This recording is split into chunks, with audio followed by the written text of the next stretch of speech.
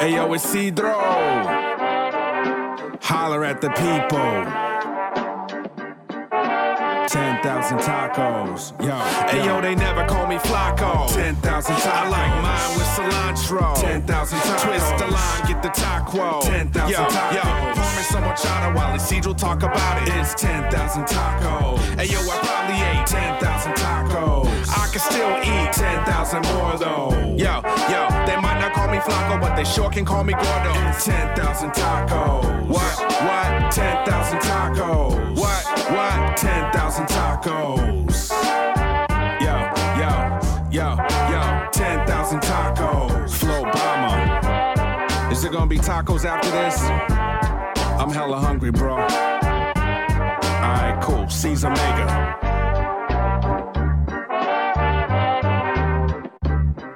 Hi, everyone.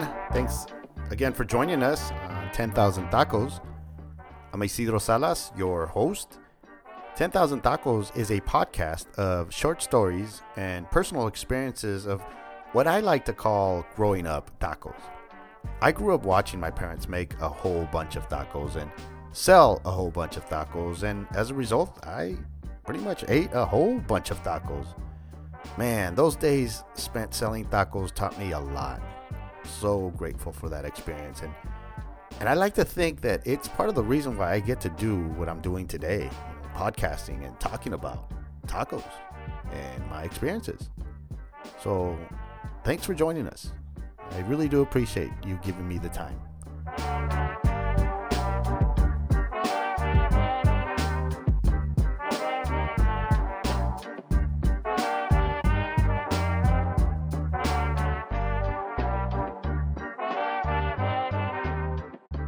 Today on the show, we complete the third and final part of how my dad became the baddest taquero who roamed this earth.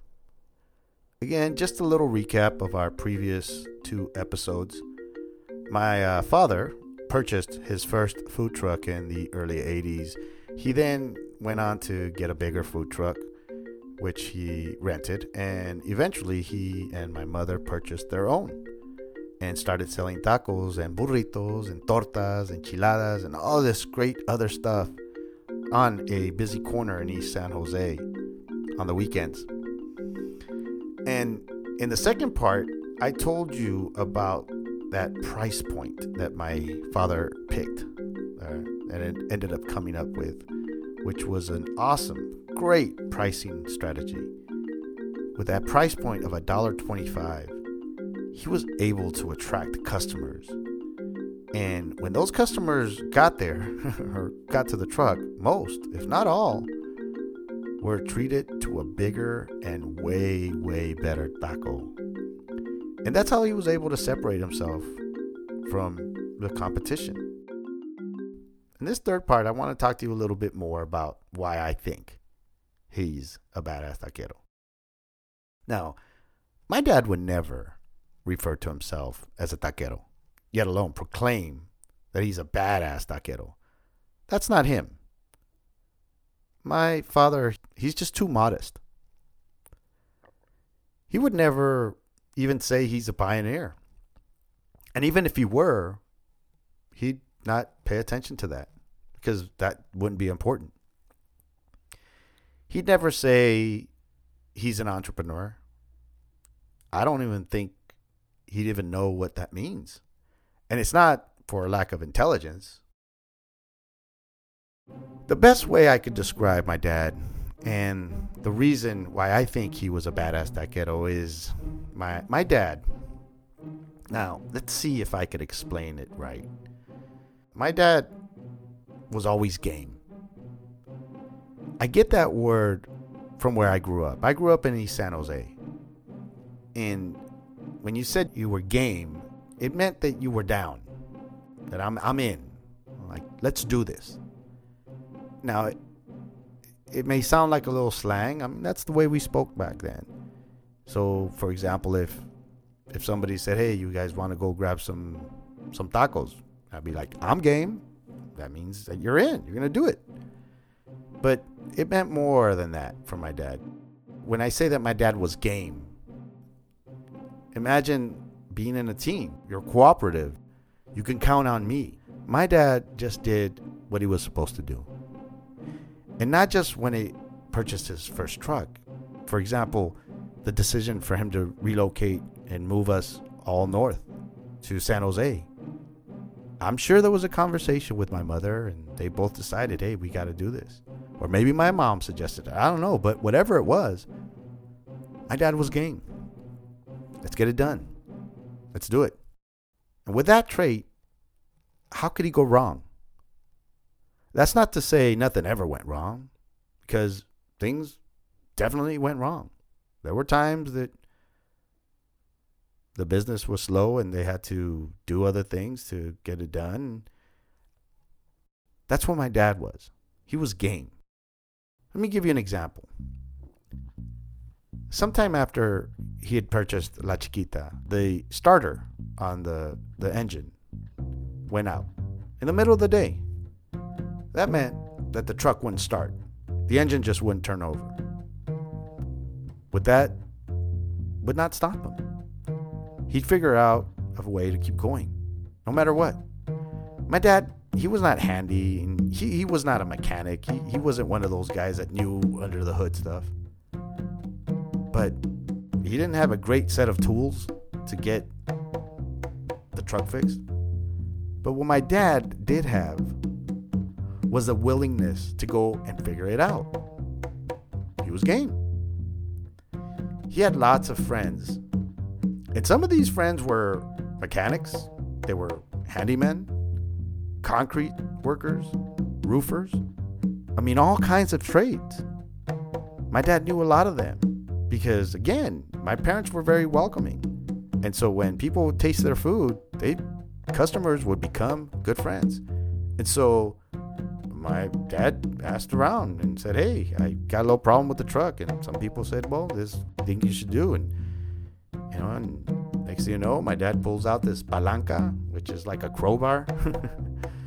And he would go underneath the truck and do something. And then he'd ask us, hey, go ahead and turn the keys and turn the engine over. And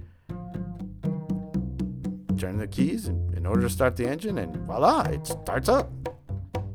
That's how I learned what a starter was, because I would see my dad go under the truck and he's like, hey, do this and do that. I'm like, well, what are you doing? He's like, well, this is what they told me what to do. And now he eventually would get it fixed, but when it would happen again, he'd know what to do and he'd know how to get going. That's what I mean. He was game. Things like that would have stopped other people. Would have said, man, that's it. This isn't for me. My dad, nah. He was game. Let me give you another example. This one's a little bit more personal to me. So, on one Sunday morning, I think I was about like 12 years old, I went with him to wash the truck. Now, it wasn't like I volunteered. I was like voluntold. And we would do this occasionally. One of us would go help my dad. My brothers, they would do it too. My sister would do it as well. And today was just my turn.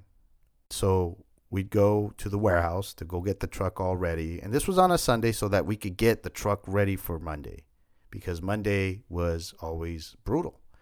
And so I remember he told me, okay, while he was cleaning all of the inside of the truck, the kitchen area, I went down on the floor where all the merchandise would be stocked, all the potato chips, the shelves, and where you would put all the ice and the sodas and stock it up and merchandise it. And see, he asked me to do that. So I did, and I started doing it. And by the time I was done, I mean, it looked nice. I mean, the sodas were lined up perfectly, the orange juices, everything that he had taught me how to merchandise to make things attractive, it was all set up. The potato chips, every single slot was full. All the pies that needed to be put out on the floor, just making it so that on Monday morning, this would be perfect. So we spent about a good 2 to 3 hours doing that. And it's a Sunday, so of course, we want to be at home, but no, we had to go do this. So the truck looks good. And as we're heading out, I've always been very good with my bearings. I know where the south is, I know where the north is, and I know how to get home. And as we're heading home, I'm going, we're not going home. And he says to me, well, let's drive over to the fairgrounds. There's a little concert going on today, and let's just see if there's some people out there. Maybe we could sell a little bit and then get a few extra bucks. And I'm thinking, nah, man, I just stocked that truck. It looks nice and sweet. And you know what I mean, right? Like sometimes after you wash your car, you don't want anybody looking at it. You don't even want to drive it because you don't want it to get dirty. Well, that's how I felt about this, the stuff that I had done, the merchandising and the stocking. And so when he said, let's go out and see if we could sell a little bit, I thought, well, okay, well, maybe we'll sell a little bit. So anyway, we get to the fairgrounds, and my dad goes and he parks somewhere close by. And you could tell there's a lot of cars there, but there are not a lot of people. And I'm sitting there telling my dad, well, you know what, Dad? I don't think there's a lot of people here. Mira, no hay nadie aquí. There's nobody here. Todos están adentro, meaning that there's nobody here and everybody's inside. And of course, he'd be like, whatever. He just didn't even listen to me, right? Because that was usually what I would do. Remember, I hated selling tacos. I hated going out there. I admit it. I didn't like doing it. And so I was trying to talk my dad out of it. But soon enough, we're sitting there, and a little bit of a crowd starts trickling out. And first, it's just a few. And a few of those stop at the truck, and one gets a soda. A few other people start trickling down, and another person, they get chips. And you look around, and we're the only truck out there. So a few of these people passing by start ordering tacos. And then a few more people come out. And now there's more people coming out. And they order tacos. And before you knew it, there was a huge crowd just waiting to order. It looked like a scene from the floor of like the stock market in New York when people are just buy this and buy that. And it was just crazy. People were just yelling out stuff. Before you knew it, it was just packed. My dad had a bunch of tortillas on the grill. He had some carne asada grilling on there. He had already made some lengua. He had warmed it up. And of course, I didn't know this because I was down when we were cleaning the truck, supposedly. He was up there cooking. He had this planned out all along. But I didn't even have time to complain because people were just, quiero 5 tacos de asada. One person yells out from here. And to my left. And to my right, 4 de lengua y 2 de asada. I look to my right and I'm trying to write this down, give the order to my dad. And in the middle, somebody's like, dame 5 de cabeza, con todo. And I'm like, no hay cabeza. Pues, entonces de lengua. And they're just yelling. And I mean, they're throwing their money at me and I'm ordering, I'm writing it down. My dad is putting some tacos together and just putting cilantro, cebolla, and the chile on there. And he's just churning them out little by little, just going one by one. And we're just getting this done. I mean, it was just pandemonium, right? And I'm sitting there just trying to be his assistant, right? He's like, dame más carne, so he could warm it up. And it was just pretty, it was wild. And, normally when we'd have these type of events, my dad and my mom would say all of us have to go because the crowds are so big that we have to all pitch in. And on certain events, I remember that all of us would go. My dad would be cooking the tacos. My mom would be doing the prep stuff. One of us would be charging. The other two would be down on the floor selling the chips and making sure everything was proper. But not on this day. It was just my dad and myself. And we had a huge crowd. And, man, about what it seemed to be the whole day, but it was really more like 2 hours. Without stopping, we ran out of meat. We ran out of tortillas. We ran out of chips. We were done. I mean, the truck was a mess. The floor inside was a mess. And when I went down to where the sodas were at and the chips, everything was just a mess. What didn't get purchased was just in shambles. The ice was all over the place. There hardly any drinks. It was just a mess. And after all that, he says to me, and I'm kind of looking at him like, man, did we just do what we just did? And looks at me just calmly with this nice little smile. And he says, ahora sí podemos comprarle una lavadora a tu mamá. Which means now we can purchase a washer for your mom. And, my dad, going back to him, he was game. He knew what he wanted to do. He knew what had to get done. And on that day, he knew that maybe if we go out there, we'd make enough money to put a smile on my mom's face. And he did that.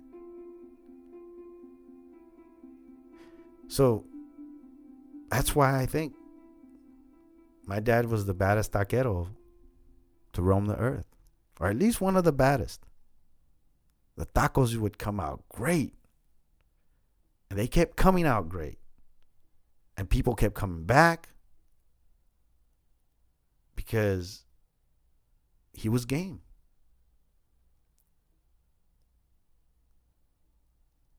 So as I wrap up this series, of how my father became one of the baddest taqueros to roam the earth, I'll leave you with this taco. And that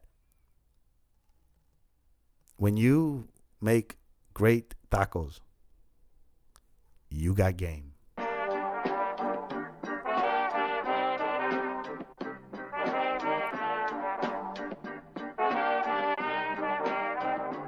That is all for this episode and this part 3 of how my father became one of the baddest taqueros who roamed this earth. Join us next time as we kind of change a few things up. You're still going to hear my voice, but I would like to ask you guys a favor. If you're enjoying the show, please give us a review. But also take advantage of sending me an email, comments at 10ktotacos.com. If you could recommend a place for me to go visit, what I'd like to do is talk to the people who are making your tacos. I'd like to interview them. I'd like to hear a little bit more about their stories, because I know my father's not the only one. There's plenty of businesses out there that make some kick-ass tacos, and I'd like to get to know people like that. So if you know somebody, a business owner, a taquero, that you think could probably have a good story, trust me, it probably is. So thanks again for joining us. Drop us a line. Let us know what we're doing right, what we're doing wrong. What do you like to hear? I'm Isidro Salas, and this is 10,000 Tacos.